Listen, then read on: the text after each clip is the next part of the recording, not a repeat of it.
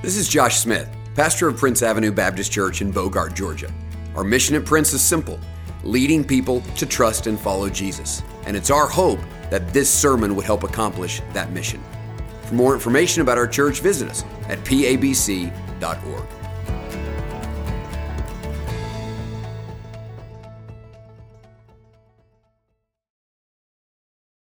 Amen. You may be seated tonight. Well, thank you for coming. I didn't know if anybody'd come. So this is great. I didn't know if it'd be me and Ryan and the staff because they're forced to be here and my mom watching online. I didn't know, but I'm glad you're here. I'm looking forward to the time together. Did you get a handout? Did you get one of these? If you need it, we're going to try to do this week after week. If you didn't, they're right there by the back doors. But I talk fast, and I'm talking even faster because I've got just a few minutes to talk. So we've written down kind of the primary points I'm going to say. Whether I actually follow all of those, I have no idea. But what's on here is true, whether I say it or not. So, and there's a notes portion on the back. If you want to write more stuff down in the back, we would love for you to do that. Our entire thought process, let me say one more thing. Okay, here we go. Anytime while I'm talking, you can send in a question. This is for online too. And by the way, if you're watching online, this little worship guide is available for you as well. If you go right to the front page and it says Wednesday nights in that little box there, you can download it right there. But if at any time you have a question, I'm going to try to every Wednesday night leave the last 10 minutes for questions. It's just going to pop up your phone number. I'm not going to know who it is that's asking the question. If it's a crazy enough question, I'm going to call you out in here and make you tell us who it is. But anything you want to ask, you can ask. I reserve the right to not answer them, but I'm going to spend the last 10 minutes trying to answer some questions you might have. So if something sparks in your mind as I'm talking, make sure you let us know that. So our whole kind of thought process in doing this on Wednesday night, knowing we couldn't do some of the stuff we normally do, was really based upon 4 words. 4 words. So our mission is to lead people to trust and follow Jesus, meaning everything we want, whether it's an unbeliever or someone who's been a believer for 40 years, we just want to lead people to keep trusting and following Jesus more and more, day by day, trusting him, following him, knowing him, obeying him, all of that. Now, the way we intend to do that is what we call our discipleship pathway. Our discipleship pathway answers the question, how? How are we going to accomplish our mission? And we answer it by saying this: we are going to equip people to live an upward life of worship, an inward life in community, and an outward life on mission. Meaning, we believe that if you're going to be a growing disciple, which is someone who trusts and follows Jesus, then you're going to have to be growing in those 3 areas. You're going to have to be growing in your relationship with the Lord, your relationship with other believers, and your relationship with the lost world. Those are the absolute 3 essentials. And the reality is all that is love God, love others, and reach the world. However you want to say it, it's the same. But the bottom line is you will never make progress as a disciple without growing in those 3 areas. So our desire is to lead you in those 3 areas. And the 4 words that have motivated our time together on Wednesday night are this: equipping people to live. The first 4 words of our discipleship pathway, equipping people to live. And here's the reason. It is very easy for a pastor to create a situation at church in which he asks people to come to a lot of things, and he feels good about himself if people come to those things. Whether those things are bearing fruit or helping or not, it's still good when the pastor says, hey, I want you to come to something, and everybody comes, and if everybody comes, we feel like we're doing a good job. And the truth is, a lot of believers also feel like they're doing a good job if they come to the stuff the pastor told them to come to. But sometimes you don't know if those things are actually bearing fruit or not. And we've talked about this a little bit over the last few weeks, this idea of being a box checker, that it's very possible that you go to all the things we ask you to go to and look back 2 or 3 years and you haven't made a lot of spiritual progress. So what happened this year is that we lost all of the boxes. You couldn't come to community group. You couldn't come to Wednesday night meal. You couldn't come to Sunday morning church. We lost all of our boxes.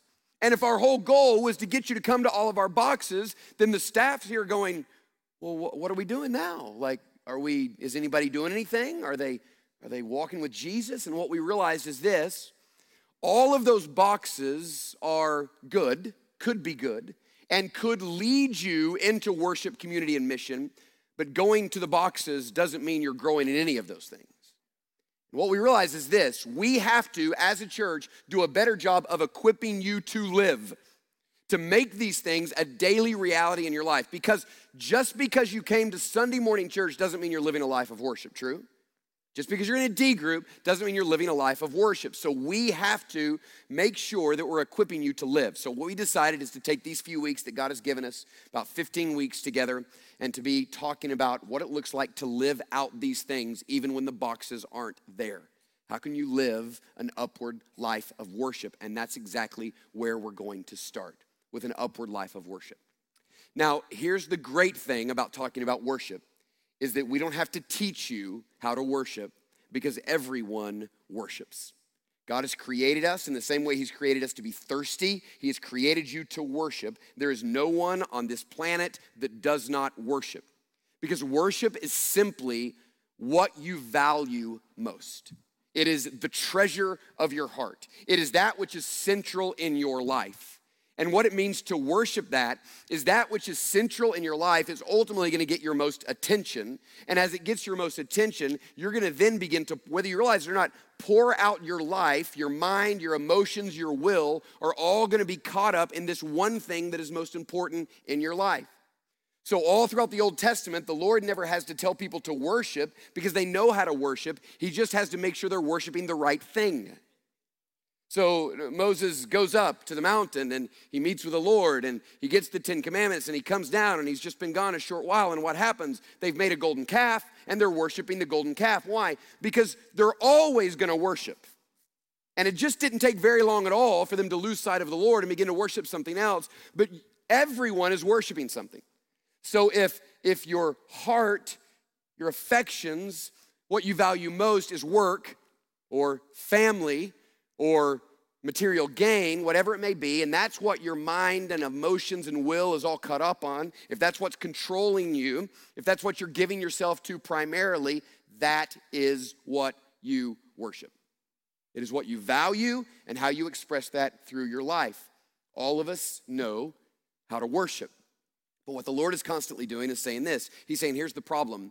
Because I, the Lord says, am the only satisfying reality in all of life, if you worship anything but me, your entire life will just be a constant disappointment, like the woman at the well.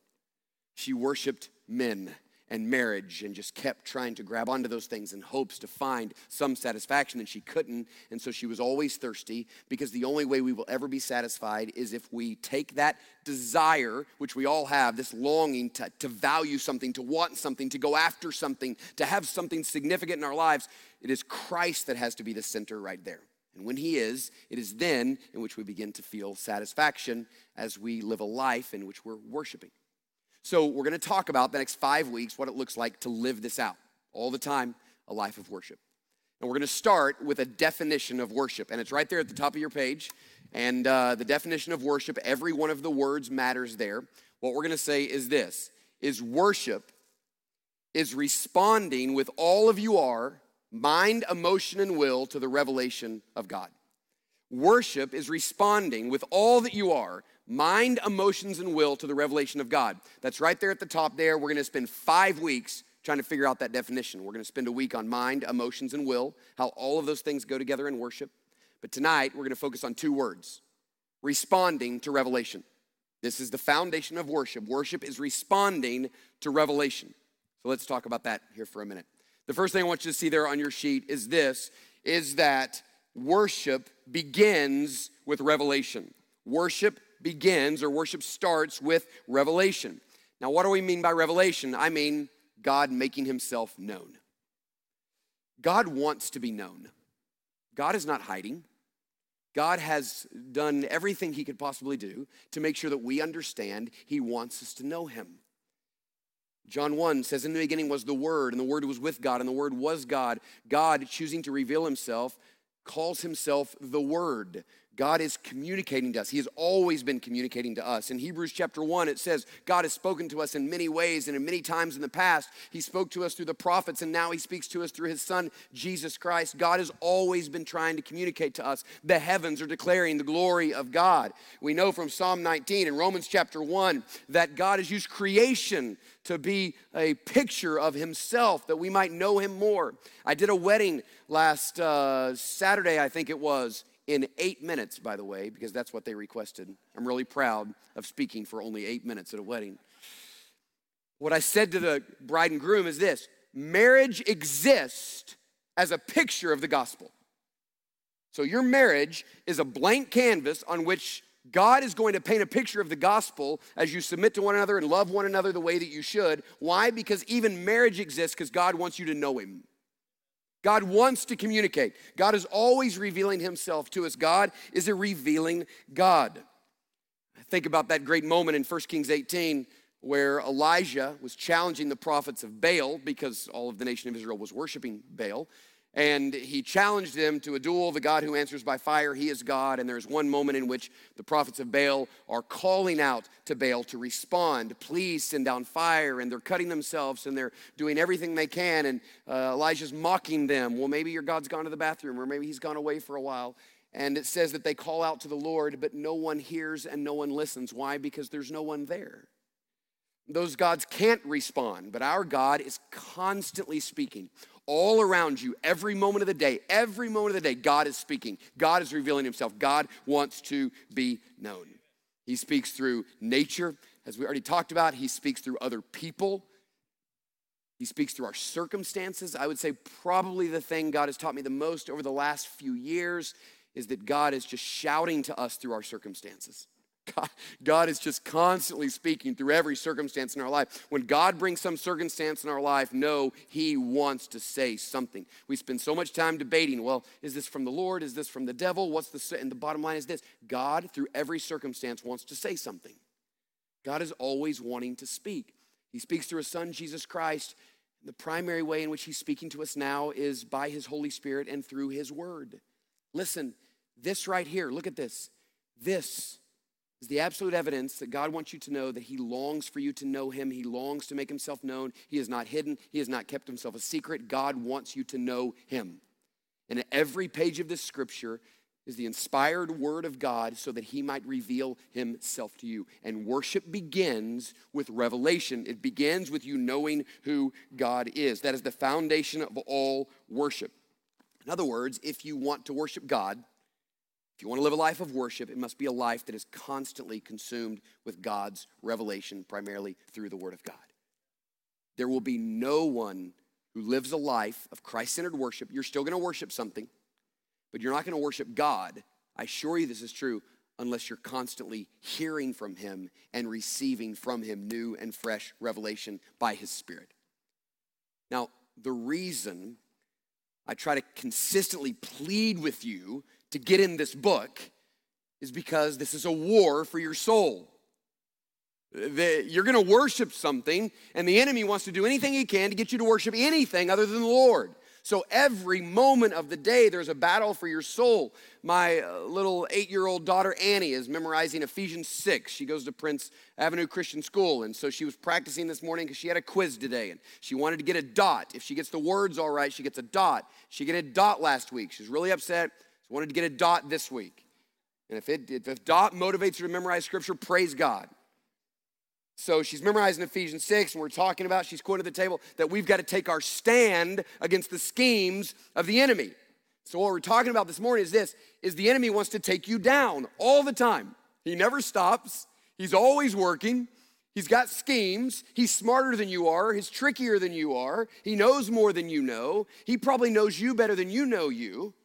And so how do we stand against the schemes of the devil? We consistently fight primarily through the Word of God. There's a battle being waged for your soul, and if you worship anything other than the Lord Jesus Christ, you will be constantly disappointed, and it all starts here, right here. It starts with revelation. Worship requires revelation. Now, I want to look at that other word. So worship starts with revelation, but worship demands a response. Worship demands a response. I spent most of my doctoral studies talking about what it means to preach for a response and thinking about this idea of how do we preach in such a way where we're calling people to respond. And James 1 was significant for me, where it says, do not just be hearers of the word, but be doers of the word. And the fact that that verse exists says to me that God expects us to respond to his word. That every word has some response, because he says, don't just hear it, do it. Well, if he commands that, then it certainly means that every time we open the word of God, God is saying something. And listen, we got to be careful for this, particularly those of you who love the Bible, okay? I want you to love the Bible. I just talked about that. But sometimes we just read this for information and not for transformation. God is not interested in you knowing more. He is wanting you to know him more and as a result to be transformed by that knowledge. God is interested in changing us through his word. Psalm 119 has 176 verses, and 29 of them are commands to obey the word of God. The whole chapter is about the word of God, but it reminds us, in probably the most significant chapter we have on the word of God, that obedience to it matters most. So look at what it says in the first few verses, Psalm 119. Blessed are those whose way is blameless, who walk in the law of the Lord. Blessed are those who keep his testimonies, who seek him with their whole heart. Who also do no wrong, but walk in his ways. You have commanded your precepts to be kept diligently. Oh, that my ways may be steadfast in keeping your statutes. Then I shall not be put to shame, having my eyes fixed on all your commandments. I will praise you with an upright heart when I learn your righteous rules. I will keep your statutes. Do not utterly forsake them. God's word is to be known and to be walked in. Blessed are the ones who walk in this, who know this, who keep it, who do it. This is the constant emphasis of the word of God. So I would say that the first moment that we ever had, any of us, of true God-centered worship, the first time we ever really worshiped God was at the moment of salvation. Here's the reason why. Because at some point you heard the gospel. You heard that you were a sinner. And the wages of sin is death, and you deserved death and hell and eternal separation from God because of your sin. And you heard that God, because of his great love, sent his son Jesus Christ. And Jesus lived a perfect life and died a criminal's death so that he might take upon himself the punishment for your sins. And if you will trust Jesus Christ alone as the payment for your sins can be removed, Jesus can pay for them, and instead you can receive his righteousness. But that's just the facts of the gospel. There also must be a response to the gospel. So now knowing that, you must trust in Jesus alone as the payment for your sins and turn from your sins and turn to him to make him the Lord of your life. You must trust, believe, and repent. So you know what just happened in that moment? You received revelation, right? You heard the gospel, and you know what you did? You responded to it. That's worship.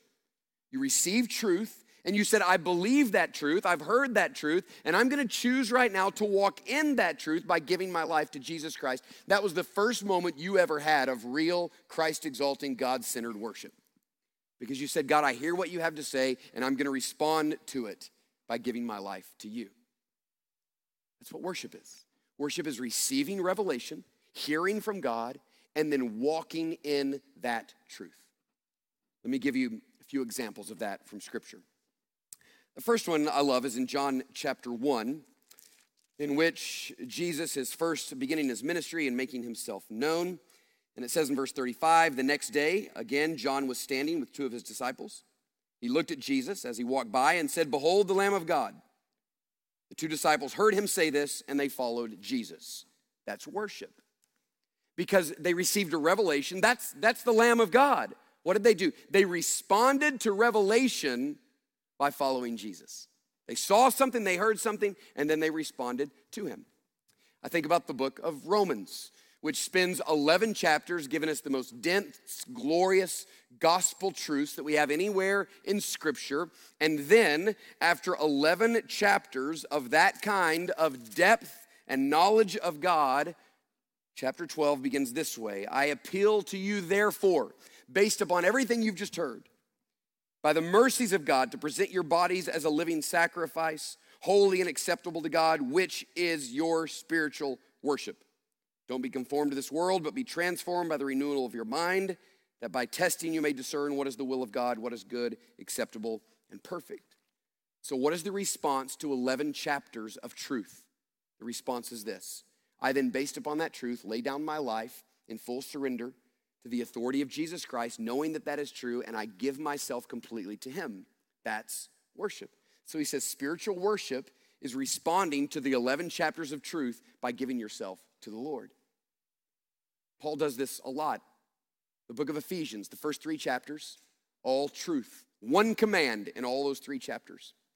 And then starting in chapter 4, there's, I think, 43 commands in chapters 4, 5, and 6 of Ephesians. And the reason is this, is because he's given us 3 chapters of truth, and now he begins chapter 4 by saying this, now walk in a manner worthy of the gospel.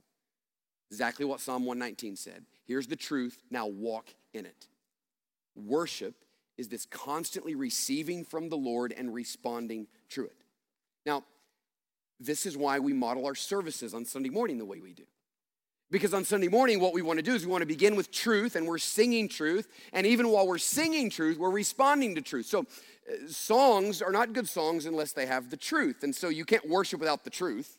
So the truth is being declared through song, and hopefully what's happening, you're hearing that truth, and it's stirring up your affections and your heart and your mind, and you're thinking about the Lord. And so sometimes for me, and not everybody's like this, we're all different, but sometimes for me, I will hear a song like, Jesus, we love you, all my affection, all my devotion to you, and I often will just do this because what I'm doing is I'm thinking about that, and I'm saying, Lord, yes, that's what I want. I know that that's true, that you deserve all of my attention and affection, and so I'm going to give myself fully to you. Sometimes we're singing just high songs of truth that God is for us and nothing can be against us. And so we just declare those things. And what we're doing in that moment is worshiping, not because we're singing, but because we're responding to truth. This is the way we even kind of plan our services. We have singing, we have preaching, and then we have at the moment a call to response. You must respond to this. You must do something with it. God has spoken, and this is only an act of worship as you respond to what God has saying. This is why I love, as we do in D groups, some of you are in a D group. If not, we're going to have an opportunity for you to get in one later this year. But we do these hear journals. So as you read the Bible, you highlight a verse, you explain it in context, you apply it, and then you respond to it. Because what we want to teach you is this. We want to teach you to read the Bible looking for God to say something to you and then to respond to it. Because we want you to read the Bible as an act of worship.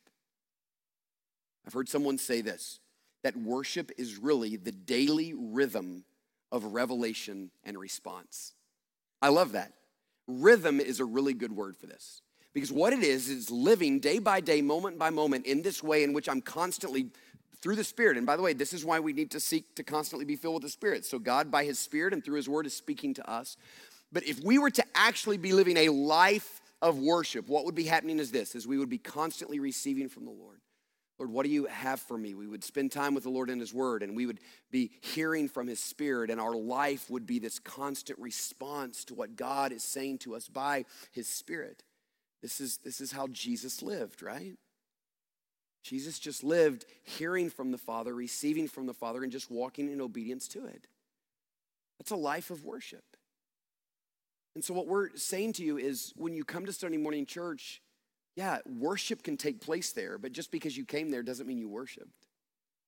And what we're saying is when you get into a D group, worship can take place there because if you've heard from the word and you've responded to it, that's worship. What we're also saying is you can do all of those things and never really worship, but you are worshiping something. And the reason that you must constantly be here and be receiving, because if you're not constantly receiving revelation, it is impossible for you to walk in worship because the foundation is revelation. And then you receive from the word and you walk in that truth by responding to him. One of the things we say often about our discipleship pathway, it's actually in our little booklet that we give out to new members, is we say that worship is the fuel of discipleship. So when we say we want to lead people to trust and follow Jesus, all we're saying is we want you to be a disciple. That's all we're saying. That's just, we have defined a disciple as someone who trusts and follows Jesus. We haven't defined a disciple as someone who walked an aisle or made a decision or prayed a prayer. A disciple is someone who trusts and follows Jesus. If you don't follow Jesus, you're not a disciple. Okay? So we've said we want to lead people to trust and follow. Well, what is going to keep you doing that? What is going to keep you motivated in that? What's going to fuel that? And the answer is worship. You're going to be receiving from the Lord. Your heart is going to get stirred, and you're going to respond to that. What happens is the reason we often, even as believers, begin to worship something else is because our hearts are captured by something else more than they're captured by the Lord. So you go a day or 2 days or 3 days and you haven't heard from the Lord. Well, your heart's going to be captured by something. And you're going to get anxious about something, and you're going to be consumed with something, and you're going to value something. The truth is that it's not going to be the Lord. And so I have to constantly be receiving, knowing how easy it is for my heart to be turned away, constantly receiving from the Lord. So I'm living in this daily rhythm of receiving and responding. That's a life of worship. Now, what an unbelievable way that would be to live. I mean, this is how Jesus lived. He just walked, he received from the Father, he heard from the Father, and he walked in obedience. Wouldn't that be an amazing way to live? Wouldn't that be an exciting way to live? Lord, I don't know what you have for me today, but I want to hear from you, and I believe that you're a God who speaks. God speaks, and God, I want to hear from you. I want to hear from you all throughout the day, and so, Lord, I'm going to keep myself pure, and I'm going to seek to receive from you moment by moment. Lord, what do you have for me today? Lord, I'm about to go in a meeting. God, what do you have to say to me? What can I do in this moment? God, I'm about to have this conversation. What can I do? God, I feel my heart going away. God, I need you close, and just constantly be receiving and then responding to that. Imagine day by day living in that rhythm where you're just hearing from the Lord and responding. What an incredible way to live. And God's seeking those kind of people. You know why? Because those kind of people are useful to the Lord, aren't they? And those people have come to understand that there is nothing more valuable in all of life than the Lord. And when Christ is what we value most, then Christ gets the most glory from our lives. I'm going to read one passage for you, and then we'll be done and take some questions. So if you have some questions, this is the time to do that. I'm not going to take questions from the floor. I'm not that brave, but I will take them on the iPad. Listen to these words. Blessed be the God and Father of our Lord Jesus Christ, who has blessed us in Christ with every spiritual blessing in the heavenly places, even as he chose us in him before the foundation of the world, that we should be holy and blameless before him. In love, he predestined us for adoption as sons through Jesus Christ, according to the purpose of his will, to the praise of his glorious grace, with which he has blessed us in the beloved. And in him we have redemption through his blood, the forgiveness of our trespasses, according to the riches of his grace, which he lavished upon us in all wisdom and insight, making known to us the mystery of his will, according to his purpose, which he set forth in Christ as a plan for the fullness of time to unite all things in him, things in heaven and things on earth. In him we have obtained an inheritance, having been predestined according to the purpose of him who works all things according to the counsel of his will, so that we, who are the first to hope in Christ, might be to the praise of his glory. In him you also, when you heard the word of truth, the gospel of your salvation, and believed, you were sealed with the promised Holy Spirit, who is the guarantee of our inheritance until we acquire possession of it, to the praise of his glory. 3 times it says this, that God has saved you and given you every blessing in the heavenly places, that you might live to the praise of his glory, that you might live in such a way that everyone who comes in contact with you sees a little picture of Jesus. And the only way that ever happens is if you're someone who moment by moment is just living in this life of worship. If we're doing that, we come into this moment that we were created to live, where our lives are to the praise of his glory. So may it be so of us. Let me pray. Father, we are grateful for your revelation. Thank you that you have made yourself known to us, that you want to be known, and that you have made yourself known. I'm just really thankful for those who have come tonight. What a blessing it is. And God, I pray that we would respond to this and that we would receive this and walk in it. And we pray this in Jesus' name. Amen.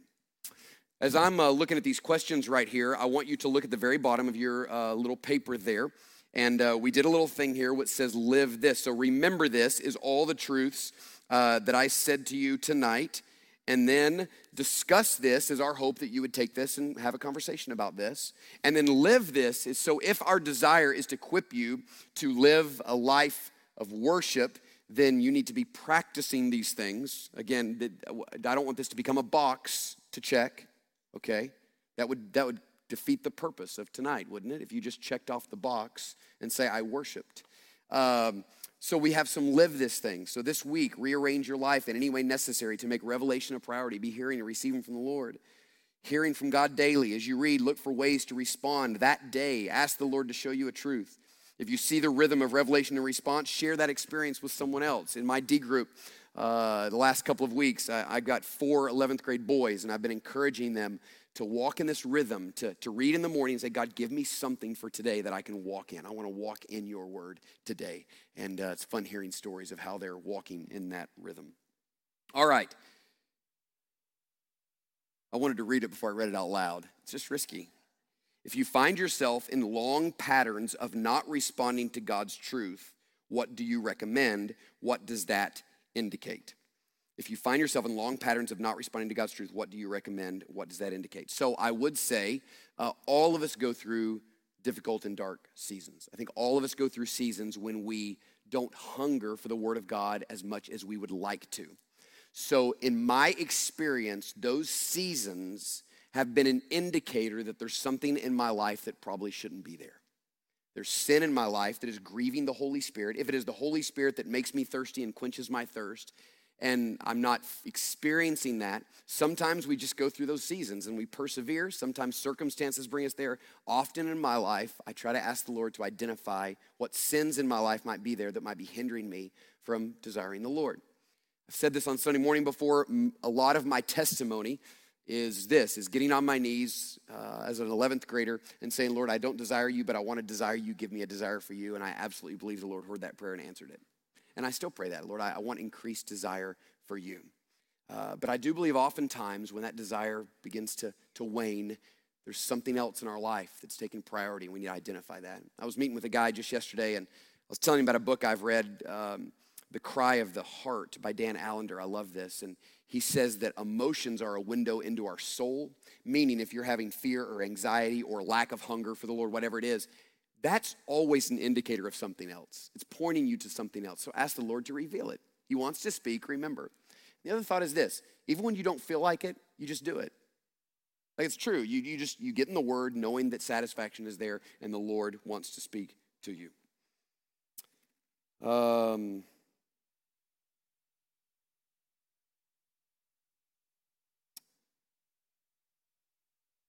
Okay, just talking about revelation in terms of what is the first time you experienced revelation and those type of things. So one of the things I want to be careful of in talking about revelation is we're not necessarily talking about a John on the island of Patmos who's receiving all these visions from the Lord, or Paul that's got caught up into the third heaven. So we want to be careful about that.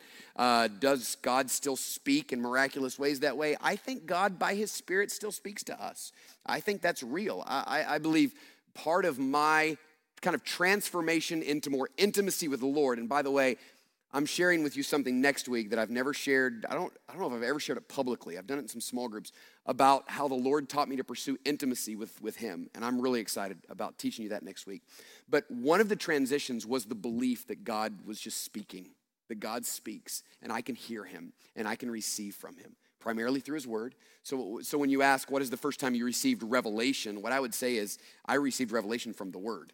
Like, it's the first time I got in the Word and I read and God spoke to me and God said something.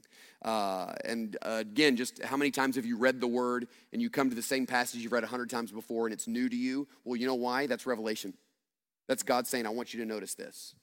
And as you walk in the Spirit, God begins to do that more and more. So make sure that you're not seeking some supernatural revelation from God when God has already given you this and you're not reading it. Okay? So be really careful of that. So when we talk about revelation, what we're primarily talking about is this: get in this, let the Lord speak to you through this, and God will, if you're looking for him to do so. All right. Where do you get your hair cut? It looks great. Well, that's a good question. It's actually not there. I'm just kidding. I just assumed you were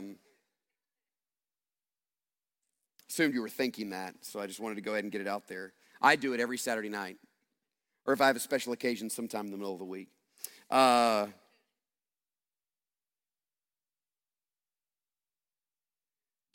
Does God depend on our trust to show himself to us? That's a good question. So, in other words, will God not speak to us if we don't trust him? The reason I would say that's not necessarily true is because God is always the first speaker in our lives, even before we trust him. We would never trust him if he hadn't spoke first. So God speaks whether we trust him or not. So God is speaking all the time. I mean, the people who don't, this is Romans 1, the people who don't trust the Lord and have no desire for him, God is still shouting to them from creation.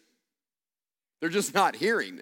Now, what I do believe is this, listen, what I do believe is that if you respond by faith to what God has revealed to you, he will continue to reward that faith by revealing more to you.